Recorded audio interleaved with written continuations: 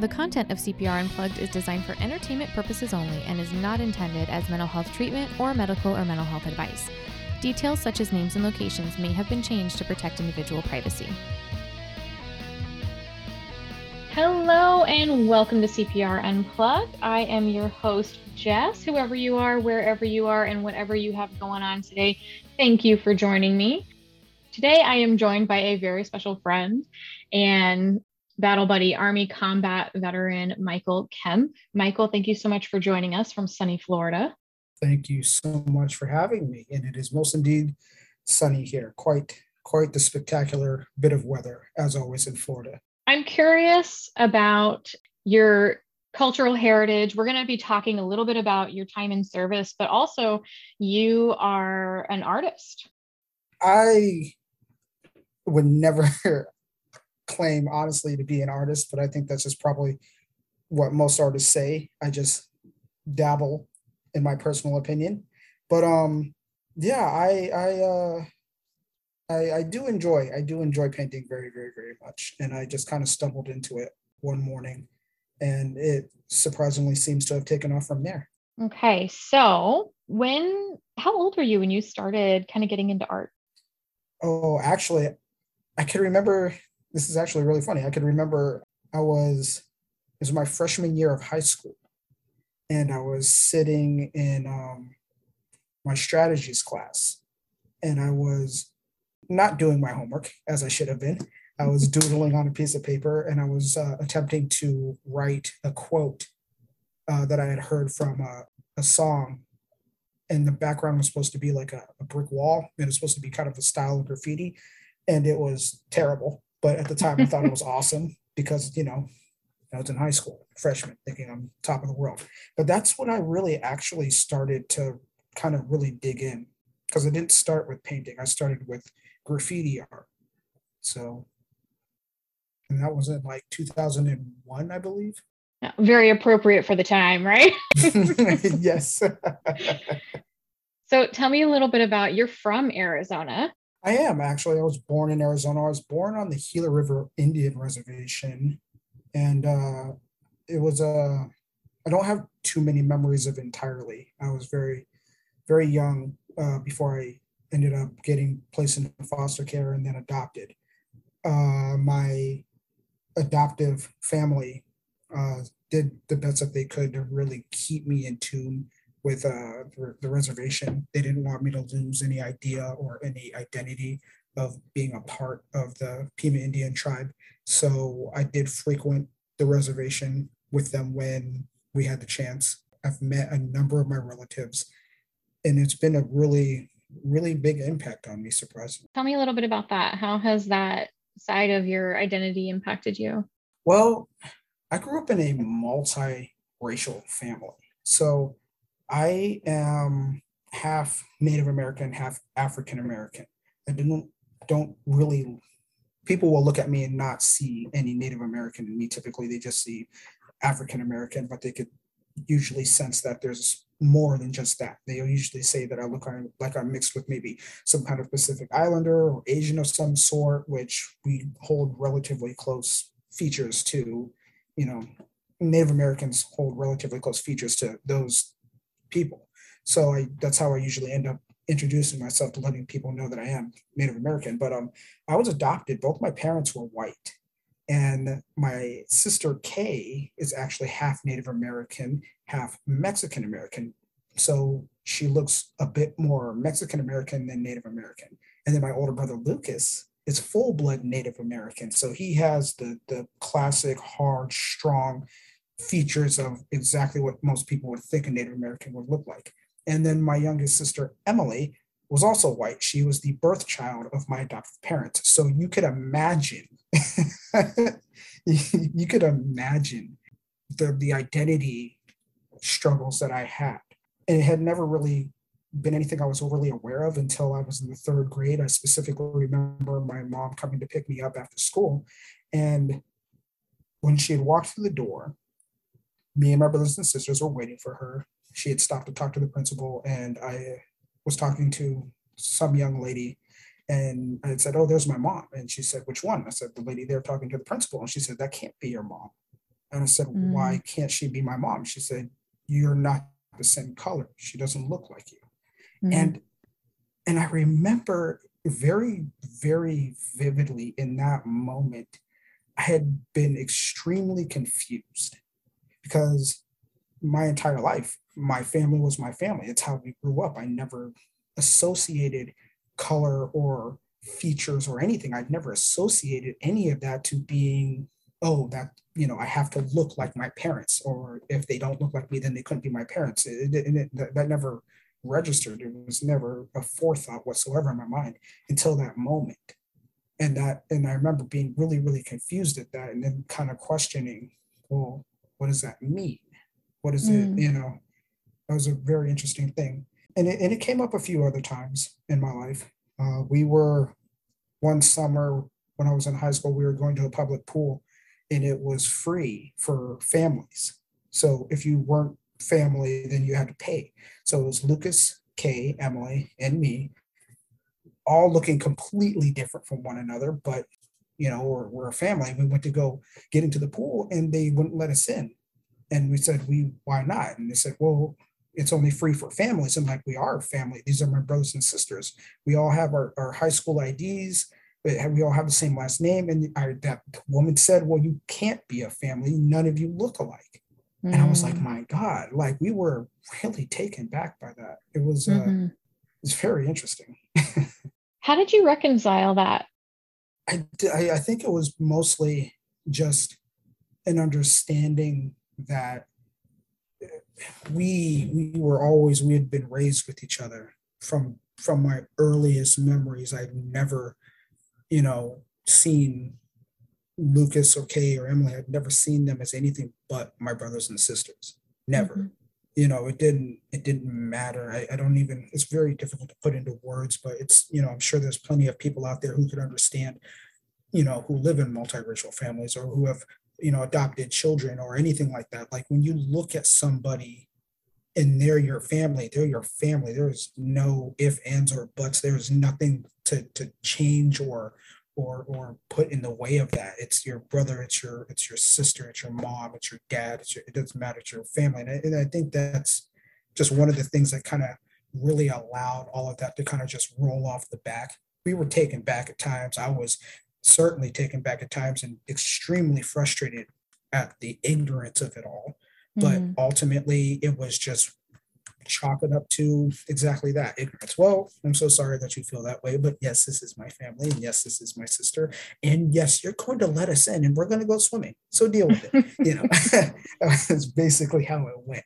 Right. And some disclosure here, I've known you for a long time. A very long And time. I remember going to your house to watch old kung fu movies when we were Yes. younger. And the feeling in your home was just so, if you could distill the feeling of family, right, and like bottle it up, that was always the feeling that I had when I was in your home. It was so obvious the way that you interacted and the love that you had for each other and the fierce loyalty, right? There was like no question in my mind that, like, yes, this is family. This is what family feels like. Yes, and that was definitely largely in part to, my mom. You know, we could all say that we've learned specific things from our parents. I could tell you that the things that I've learned from my mom were love and patience and acceptance. If it was those three things that I learned from her, it was absolutely that. And it was clear. It was very, very clear that that's how our family or our household ran in terms of the dynamic. And my mom was not one to tiptoe around anything. She was not a subtle woman. She Mm-hmm. she was not, she was more thorns than rose, but still smelled sweet. But you could never make it past her without getting pricked by something. That's just the way that she was. But I kind of feel that she kind of had to be that way too, because you got to think at the time. I was born in 1985, so we're looking at the late 80s, early 90s, and even then it was still somewhat of a turbulent time in a lot of ways.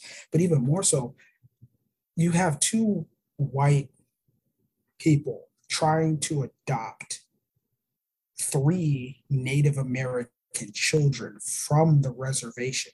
So, I'm half, like I said, I'm half Native American, half African American. Kay, half Mexican American, half Native American, and Luke is full blood Native American. We all came from the same tribe. We all came from the same reservation. So this in and of itself was highly, highly controversial. And my mom and dad had to jump through every hoop there was ever to jump through, plus some that they just decided to make up on the fly because they're like, oh, here we go. It's the ancient story. We got white people taking Native American babies and they're gonna brainwash them and they're gonna make them forget their heritage and they're gonna tell them that, oh, we'll teach you how to be civil and that's just not the life for you, blah blah blah blah blah. So it was just intense. And so that resonated for a while throughout a majority of our lives. But we did make it through, and my mom was very, very strong in that aspect. But that's what we emulated, which is why we you know, didn't suffer all too much when it came to the ignorances of the world at times. Hmm. Your mom was a tough lady and she did not take excuses for nothing. Oh my goodness, no, she did not. Oh man, that woman. Oh, let's see. Okay, so I can remember. See, everybody has that one particular family member who they could be like, hey, who was the one that caused the most trouble? Well, guess what? I hold the blue ribbon in that. I am the world champ. I am the undefeated, undeniable master of mischief when I was a kid. My God, I literally almost burnt the house down. That it was just that, oh God, I just don't know how anybody survived me. But she was, oh, I'd rather be safer in Alcatraz for some of the times that she got mad at me for doing something stupid. I'll tell you that. So, how did she keep you connected to your Native American heritage? She actually, when I was younger, she would actually drive me all the way back out to the reservation to meet with family members, aunts, uncles, cousins. And she continued that throughout a majority of my life. She would be in touch with a number of other tribal members, and she would arrange meetings. I have other brothers and sisters that at the time I hadn't known about because she had reached out and tried to track them down, and she would read stories. She would make me read books about my tribe. She would take me out there and make me listen to the elders tell stories and talk about things, and I learned the history of our tribe and how just what we were, what we are. And she was very adamant about that. She did not want me to lose my connection to that heritage because it was so important. So, with such a deep rooted sense of community and family in Arizona, what was it like for you enlisting in the army, leaving home? What was that experience like? Well, it was an adventure and actually a little bit of a relief. When I was younger, my mom had gotten ill quite frequently, and as she continued to get ill, she would be away from home longer and longer. So it would kind of we were alone a lot. So I that's how I ended up getting in a lot of trouble. So moving past all of that, I eventually tried to get a job when I got out of high school, but a lot of the people who I associated with were always coming around my place of business and not really allowing me to work, coming in and loitering, and I got fired from my first job because of that. So it was one of those things where I had spent so much time in Arizona for such a long time and kind of made not the best name for myself with a number of different crowds. And so I felt that in order for me to grow, I had to leave. I had to move. And I did. And I ended up in California. I tried to join the police force out there, but the recession had hit. They started doing layoffs. I got a letter accepting me to the academy, but due to budgetary constraints, they were no longer able to support cadets going through. So at that point, I Mm. decided, well, the Army is always hiring. And that's when I decided to join the service. And it was um, it was pretty scary at first. And I know that at one point I did honestly think that I may have made a mistake, but I stuck through, and that tenacity is something that's hard grained in me. So I was a little worried, a little afraid at first when I left. and leaving my entire family behind. Everybody, my aunts, uncles, brothers, sisters, my mom, my dad, nearly my entire family and extended family unit is based in Arizona. They were very close knit, very, very, very close family. And I grew up with them, you know, spent, I spent so much time with all of them. I spent more time at my aunt's house with my cousin than I did in my own house most times. So leaving was a big, big step for me, but I don't regret having done it because I learned a lot. So tell me a little bit about your time in the military, and you're welcome to share whatever you like. And also what role did art play in that for you? Did you continue to kind of have an artistic outlet while you were in the military, or is that something you set aside? I actually did, and it kind of continued pretty early on. So I remember my basic training was at Fort Sill, Oklahoma, and I remember we didn't. So they have two separate parts of the base, the Fort Sill. So one side is a training side, and the other is the actual station. So they have a staging area, and you have to go through this whole checking in where you get all your gear, you get all this other stuff, and then you go to the other side of the tracks is what they called it, and that's where the basic training side was, where the drill sergeants were, and all that good fun stuff.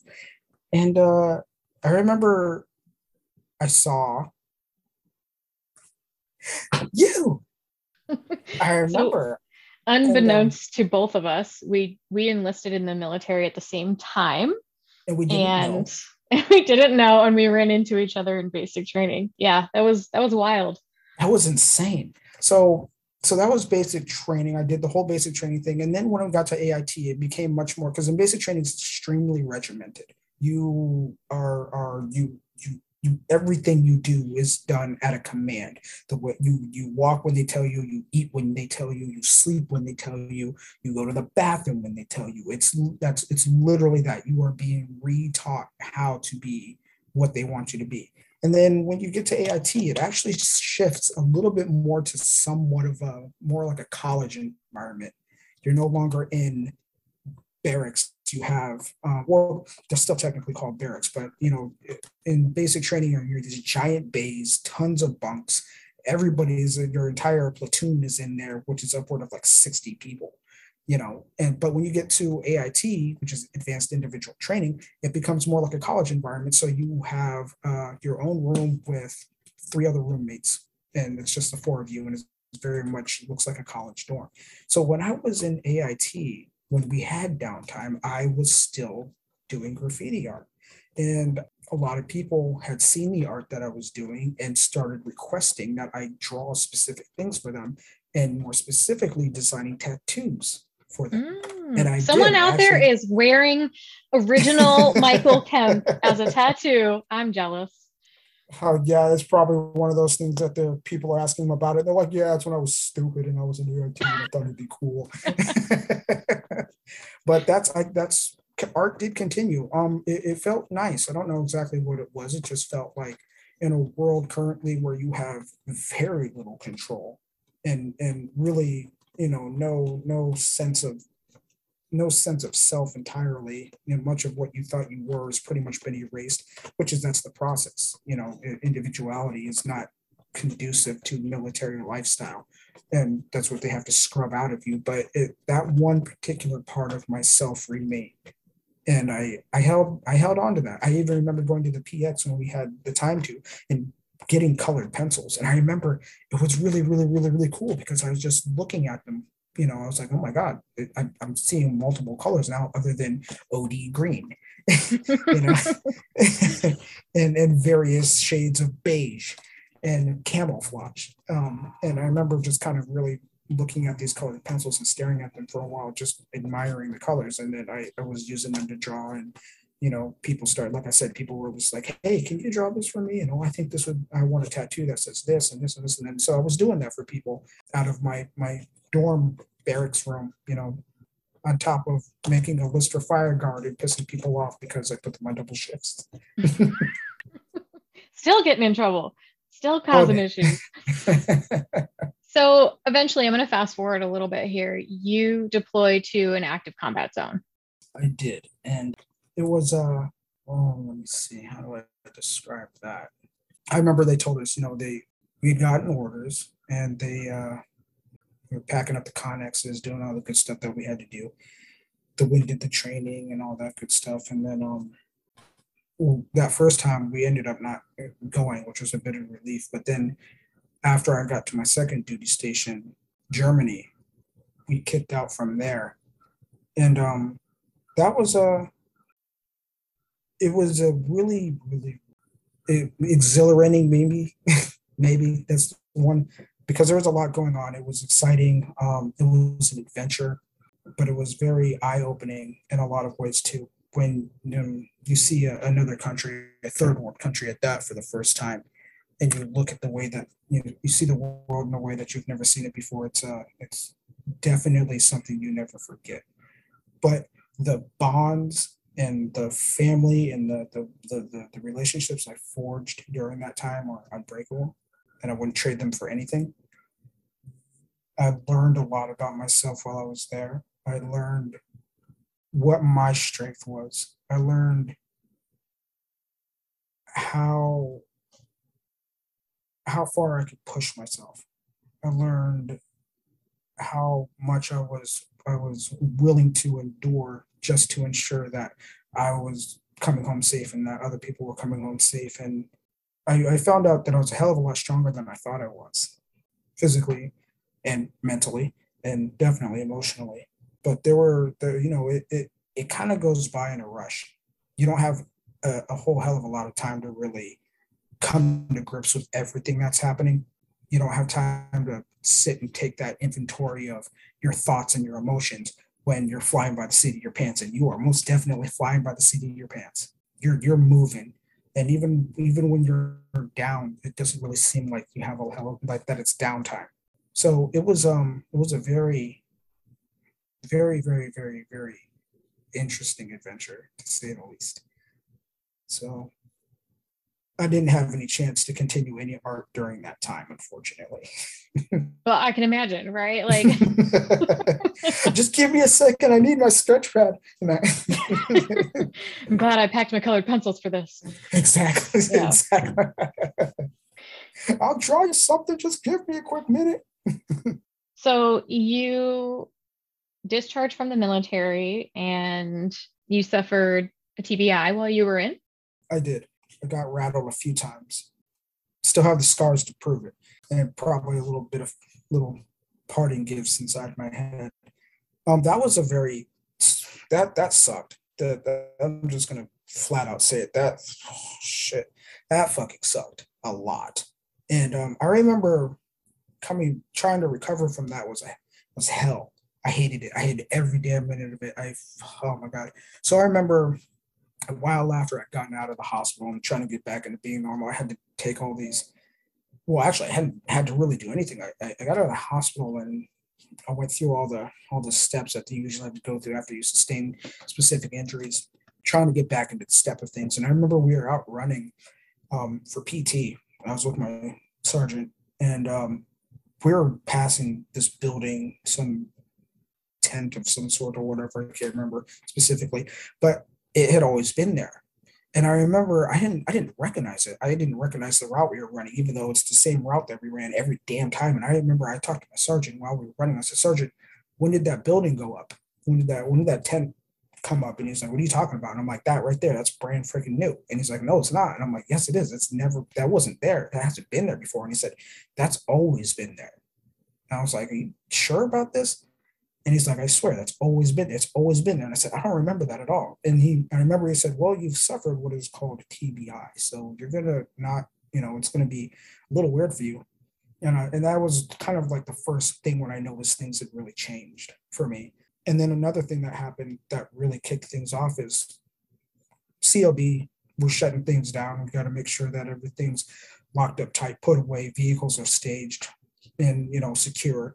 And we did that same routine every night. Nothing changed. Nothing out of the ordinary. I was always the one that went down, checked the line, and make sure, had everybody delegated, hey guys, check the line, check the line, check the line, make sure everything's secure. And so I go, I do that, I report, I say, line has been checked, everything's secure. And they said, okay, run it through one more time, go back down. I want you to make absolutely sure, and that was not out of the ordinary. It was everyday normal things. And 100 times they've asked me, and 100 times I've done it without question and with no thought as to, oh, why are you making me do this? Because it's just what needs to be done. I was always glad to do it. But I remember that one time they asked me to do it a second time, and I exploded out of nowhere. And I hadn't even realized that I blew up on them until after I kind of caught myself at the tail end of it, that I realized I was screaming at my higher command. I was screaming at them. And when I came to, my platoon leader and my platoon sergeant are, my platoon sergeant's leaning back in his chair, like kind of leaning back in his chair and kind of looking at me a little startled. And I realize I'm leaning over the desk and I got like a knife hand pointing it in his face. And my platoon leader had stood up, and he's standing up, and he's kind of like in this ready position, like he's about to grab me. And then I kind of look around the room and I realize everybody's just staring at me like wide-eyed, like, oh my God, because I had never done anything like that before. And so, they pulled me out into the hall, and, I kind of broke down a little bit, and I said, I don't know what happened, and I don't know why I did that. And they said, okay, we need to get you to the hospital, and we need to get you to a specialist. And I think it's time that we really start to really work with you on this. I remember when I was in formation, I almost passed out. I was just standing there when they were, doing the usual thing, saluting. And I remember I just kind of felt funny, and I started to fall back, but luckily a lot of people just kind of caught me, and that was another incident. So things had really changed for me. I had severe bouts of memory loss where I would just not know where I was suddenly. I couldn't tell my ass from my elbow. Random bouts of rage. I stuttered. I developed a stutter. Writing. I couldn't write certain things. The number freaking 3 was like Greek to me. I don't know why it was the number 3, but it was always the number 3. I could write every number just fine, but on the number 3, it was just stuck. I really had to like concentrate hard, like it was an SAT, just to write the damn number 3. So that really messed me up. I lost a couple of really great opportunities because of that, because I had just gone through the school for becoming the unit armorer, which was a really big deal for me at the time because I hadn't been in very long, and I was doing so well. They're like, hey, look, we're going to give you this opportunity, unit armorer. But obviously, with severe memory loss and random bouts of rage, I'm fairly certain they didn't want me to be in charge and have access to all the weapons for the So I was just like, yeah, I kind of get you on that one, but so it was difficult. It was really, really, really, really hard for me. And I remember I tried to, I wanted to stay in, they gave me the option to med board immediately. And I said, well, let's do physical therapy. Send me to these clinics, send me to this specialist, send me to this, send me to this, send me to this. And they said, okay, we'll do that. We'll do that for you. If you don't want to try to get out right away, then let's see what we can do.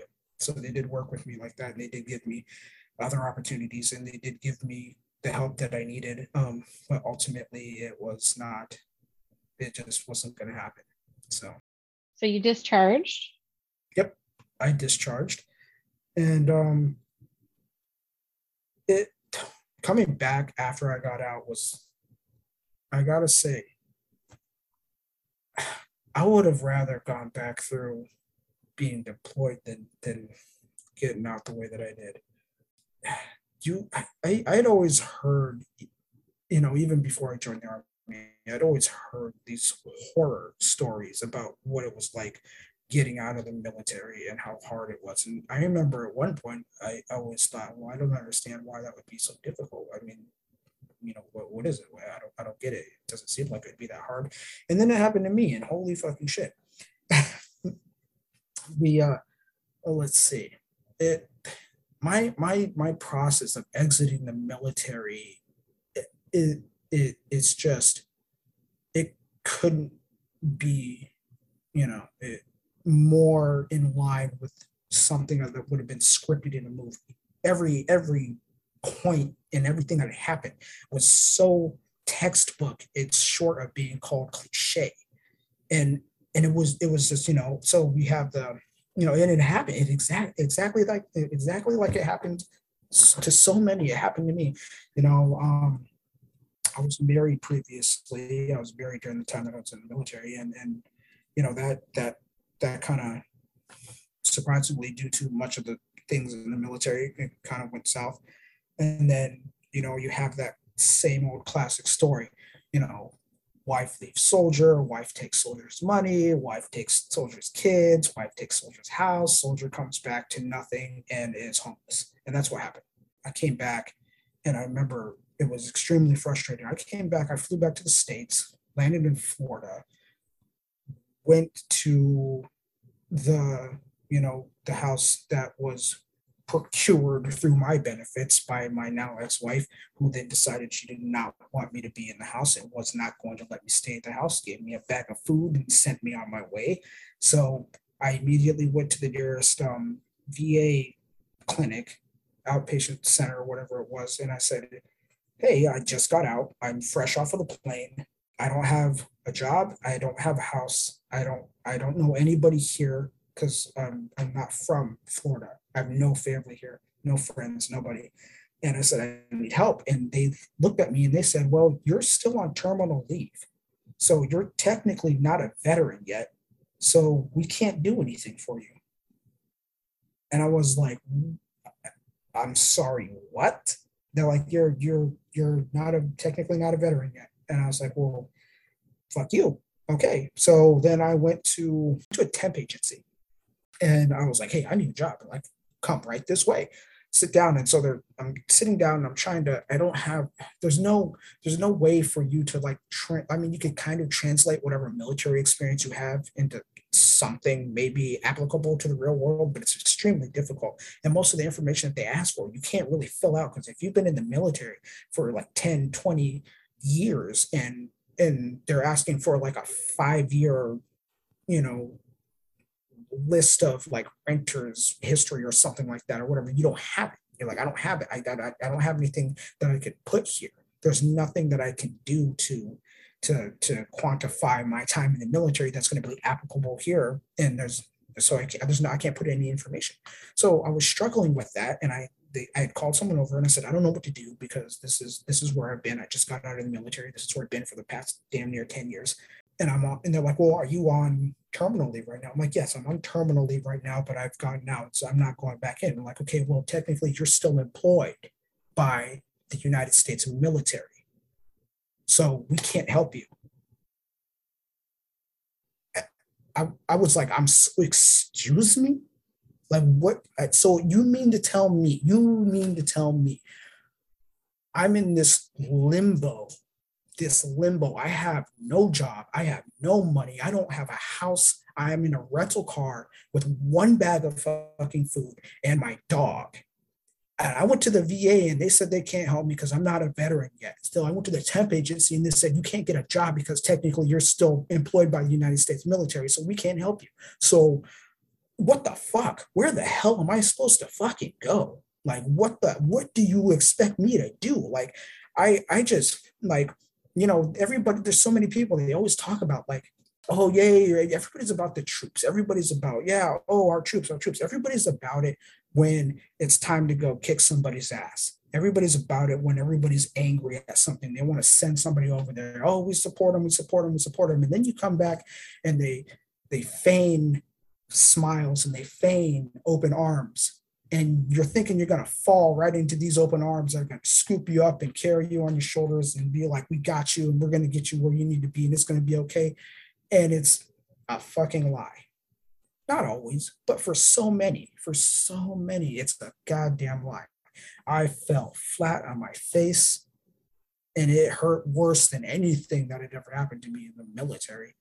I was sitting in a Walmart parking lot in a rental car, eating fucking some random fucking scraps that my ex-wife gave me out of her fucking refrigerator, feeding my dog Sam, just like, well, I don't know what we're gonna do. And damn man, that was a dark damn time for me. I ended up in this Motel 6 shitty little place out in the middle of nowhere, still trying to, figure out how the hell I was going to make anything happen. I got my separation pay, which, like an idiot, I hadn't put things in place the way that they probably should have. So ex-wife took half of that shit. So I finally managed to get to an apartment complex and explain to them kind of the situation. I gave them the documentation that I had. I said, I don't have any renters in history because this is where I've been. I have my ERB, which is my enlisted records brief. I have this documentation saying this is what I've been doing. This is my pay. This is where I am now. And thankfully, they accepted it. They were like, you know what? We get it. We got you. We'll take this. We will take this in lieu of typically what we expect when we're going to rent an apartment to somebody. And that's how I got to my feet. And that was my first good foothold, was getting that apartment. And after that, I started swinging. I started fighting. I was fighting tooth and nail, taking shots and dishing them back as hard as I could, because I'd be damned if I was going to fucking die as a in the civilian world after having survived so much shit in the military. And I fought tooth and nail to get to back to where to a good spot. Yeah, I'm like holding back tears. Sorry. It's okay. Where are you today? I'm still in Florida. I am remarried to a most wonderful woman. Her name is Alyssa, and she was a saving grace for me. That woman's a fucking pit bull. She she when I met her, I kind of told her, hey, just a heads up, I'm kind of fucked up. I am just so backwards and upside down. You probably wouldn't even be able to tell that I was a human being ever at one point. So just a heads up. And she's like, okay. I was like, okay, good luck.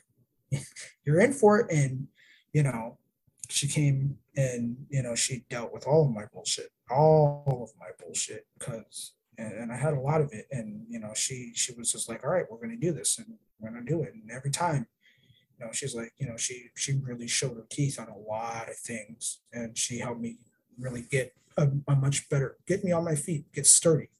And I remember I got my first job out here in Florida at a A&W and Long John Silver's fast food spot. That shit sucked. And I ended up not being there for very long because, I'm coming from years of military background. I was a sergeant and, so regimented. I is most definitely leadership, and even more so in very high stress and chaotic situations. So, there wasn't a lot to kind of pull me out of that. There's no transitional point. When you get out, they do these weird classes where they're like, oh, well, you could say that you have great, skills in leadership if you were a sergeant, or I work well with other people. I do well in leadership with groups.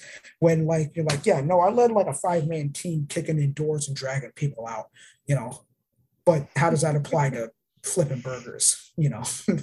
I will get that burger and I will get it off the grill and it's going to do what I tell it to. I will scream at it until it cooks itself and it assembles itself into a nice little package. No, that doesn't work. So I struggled with that. A majority of the people that I was working with were high schoolers, and high schoolers are assholes. And I didn't have time for that. You want to be an asshole? I guarantee you I'm a bigger one. I promise you, you're not going to win against me. But that does not work in the civilian sector. So, I got pulled into the office one day by the regional manager and by the owner of the store. And they said, hi, there have been a couple of issues raised about your communication. You're making the employees cry. literally and they've come to the higher ups in tears about he's like, you're a bit abrasive. And I'm like, well, and I remember at that point I was still I had not gotten into any kind of anger management. I had not gotten into any kind of therapy. So I was I was an asshole, just to say the least. But I had no empathy or sympathy or any feelings for anybody, any kind of way. It was just you were just you're an obstacle, and these poor high school kids. I'm basically like, well, suck it the fuck up. Like I don't know why the hell you're crying at me. I'm just trying to tell you what to do, and you're literally in a you've melted into a puddle on the ground. You spineless little self-entitled, obnoxious, like. And then I was just like, oh yeah, okay, maybe that wasn't good. Scream at this poor 15-year-old girl who's just trying to get money for her car before her 16th birthday. And okay, well, duly noted. Moving on. From that, I went on to working at a car dealership, Sun Toyota, as a lube tech, and that one was a lot more comfortable. It's outside lifting, picking up tires, doing dirty work, getting my hands dirty again. Changing oil and doing mild maintenance on different vehicles. The guys out there, they're men's men. We all got our toolboxes. We're out there shooting the shit, talking crap. And that one felt a lot more comfortable. And then from there, I moved up to becoming a juvenile corrections officer, a juvenile detention officer for the state of Florida. And that was just, that was a square peg in a square hole.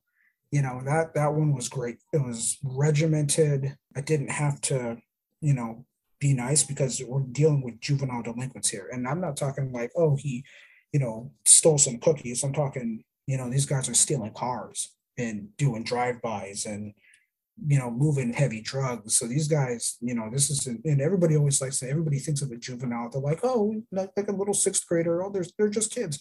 No, man, some of these kids are bigger than me.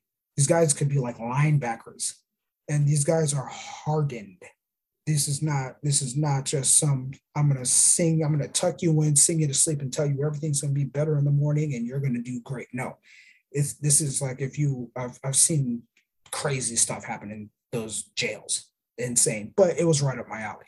I was great at that job. I felt so comfortable. I felt comfortable because it was something I was used to. I was, unfortunately, violent outbursts and fights and blood and stuff like that. I felt comfortable there when something happened and I could get into it and I could grab somebody and, get thrown around, maybe get hit a few times, maybe get a cut or stabbed or something. I don't know. It's a very strange thing. It's a strange thing, but it felt good to me. It was familiar. It was tangible. It was recognizable. Pain, chaos, blood. At the time, it was just home. That feeling of adrenaline and purpose and overcoming a chaotic, surviving something. It felt good. So it's kind of at that point, another time that I kind of realized that maybe there are a couple of things I might have to deal with. So what was your recovery process like? I know art has played a big role in that for you. Did you also see a therapist or a psychiatrist, or what has helped you to get to where you are now? Well, I actually woke up one morning, maybe about just a little over 2 years ago now. I woke up and just sat up in bed and turned to my wife and said, I'm going to paint today. And she said, okay. And she's always been extremely supportive of me. She didn't ask anything. She didn't say why. She didn't say, oh, do you paint? She said, okay. So we jumped in the car and we went to a Hobby Lobby. We got some canvases, some paintbrushes, and some paint from Walmart.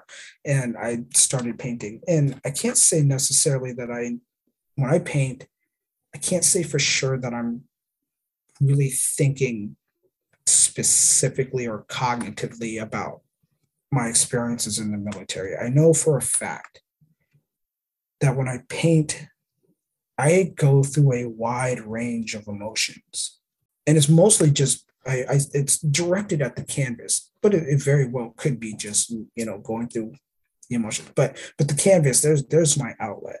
So I'll go through initially being very inspired and even excited sometimes, and as I'm painting, at some point in time, I always know that I get really angry I'll look at it and I'll get mad at it. I'll look at it and I'll say, this is trash. I can't stand this stupid canvas. It's a bunch of bullshit. I fucking, and I'm so mad at it. Sometimes I get so mad at it, I'll just take it and put it in the closet and not deal with it for months until I could take it back out and try to work on it again. But most of the time, I'll get mad at it, and I'll just say fuck it and just start slapping things places, and then I'm like, oh, okay. I get I'll get frustrated. I'll get sad at some point. I just kind of stare at it and I start feeling doubt. You know, just very unsure about my anything. I'm just unsure about, like, am I really good at this? Why am I doing this? Is there really any point to me even attempting to put paint on this damn canvas?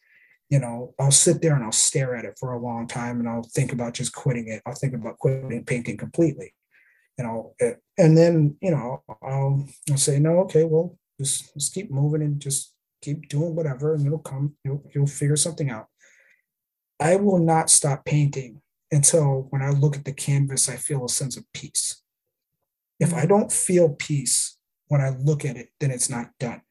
If I look at that canvas and I still feel anything, if I feel anger, if I feel anxiety, if I feel sadness, if I feel frustration, if I feel anything other than looking at a canvas, and if I look at a canvas and I could sigh, and I could look at it and not want to touch it. If I could look at it and just leave it like it is and look at it and say it's fine where it is, I'm just going to leave it right there, and I feel relaxed, I'll keep messing with it. I won't stop until I feel that. And and again, like I said, I'm not necessarily thinking of, combat. I'm not thinking of the struggles that I had when I came back. I'm not thinking about the people that I've lost. I'm not thinking about anything specifically, but I think I'm feeling all of that. So it's amazing. Yeah, it's an interesting thing, and I don't know why painting was the one thing I just randomly decided to do, but it helps. And then for some reason, people started liking my paintings. I can't stand any of them, but my dad said, it doesn't matter who gives a shit if you like it or not. If other people like it, then they like it. So keep fucking painting. Okay, Dad. Okay, I'll do it. Okay, right. Roger that. Carrying on. So, but it feels good. That's awesome. You have an event coming up. Your art is actually being featured in an exhibit at the Heard Museum on Veterans Day, 11/11/2022. Yes, indeed it is. To be perfectly honest, I need to find out exactly what time, because I've been flying by the seat of my pants at this entire thing. 10 a.m. to 4 p.m. I got you. You're so awesome. See, look at that. I just paint. I never imagined that my painting would ever become anything other than just being painting for family and friends. That's all. I paint and I say, hey, check this out. I painted this. What do you think? People will say, oh, I like it. I'm like, okay, here you go. Here's a gift. Or they'll be like, I'll actually pay you for that. And I'm like, you're out of your mind. But okay, here you go. But yeah, I got called, or they had a what did they do? They kind of put out an event thing. My sister Kay messaged me and said, hey, check this out. You need to take a look at this. And they had a calling for Native American veteran artists. And how strange is it that I fit that exact thing? I was like, that's an oddly specific thing to ask for, but it just so happens that, hey, I'm all three of those things. Well, what do you do? So I guess I'll just give it a go. So I got in touch with the director of the event, sent him some pictures of my stuff. He called me. He actually called me, and he said, hey, I need to show this to a few other people, but there's a good chance that you might get selected for this. And I was like, oh, well, yeah, sure. That's whatever happens, I guess. And then he called me back and he's like, yeah, this is a go. Like, you need to come here. And I was like, wait, what? He's like, no. And I said, and I remember I told him, can I just send you some pictures of my paintings and maybe just ship the paintings out as on their own and you can send it back to me? He said, no, you really need to be here. And I said, that's amazing. That's okay. All right. Well, and then I guess I will be there. And so here I am, getting ready to fly back home. to participate in this insane thing that I just never foresaw coming. I am excited and panicked. It's quite the journey that you've been on. Oh, I suppose so. I mean, I guess I don't know. I'm a very, how do I say, what's the word? I'm not much for self-deprecation, but I've never considered myself to be particularly extraordinary or special in any kind of way. I see myself as being very average, although many would argue to the opposite. I would never admit to it because I'm going to brag on your behalf. Right. Your art is extraordinary, and there is a depth and an emotion to it. And I think that's what people pick up on when they look at it. And I'm so stoked. I'm so excited for this event. I can't wait to see. I'm going to be people watching 100%. I'm going to be the creeper in the corner. I apologize already. I want to see people's reaction to your art because it is a visceral experience looking at your art. So where can people find you if they want to see some of your art online? If they want to get in touch with you? I have a Facebook. I don't have a website yet because, like I said, I've never intended my art to be anything other than just a quick dibble dabble here and there. So I probably need to get going on that. But currently, I have my Facebook, and if you want to, my Facebook is just my first and last name, Michael Kempe, Kempe. The E is silent. It's not Kempe. It's Kempe, and that's where I am. And I have all of my art posted on there. And if anybody's interested in anything particular, if you're interested in any pieces, I would be happy to create something for you. Thank you so much for joining us today. Thank you so much for having me. This is a first for me. So I am flattered and honored, and even more so that it's you. It was my honor. Absolutely. My honor and my pleasure to have you on today. All right. Well, take care of yourself. And for all of those listening, take care of yourselves as well. If you can make it out to the Heard Museum on Veterans Day, 11/11/2022 from 10 a.m. to 4 p.m., check out Michael Kempe's art. Thank you, guys. Got questions or ideas for the podcast? Or perhaps you have your own story to share. We'd love to hear from you. Email us at podcast@crisisprepandrecovery.com or call 602-281-7795. You can also find us online at cprpodcast.podbean.com or wherever you prefer to find your podcast. CPR Unplugged was produced by Crisis Preparation and Recovery, Inc. The intro and outro music was created by Rob Wilson. The CPR podcast team includes Tamara Lamontagne, Ben Edwards, Laura Kaufman, Rob Wilson, and Michael Magarinos. Special thanks to Jason Spisak for technical support.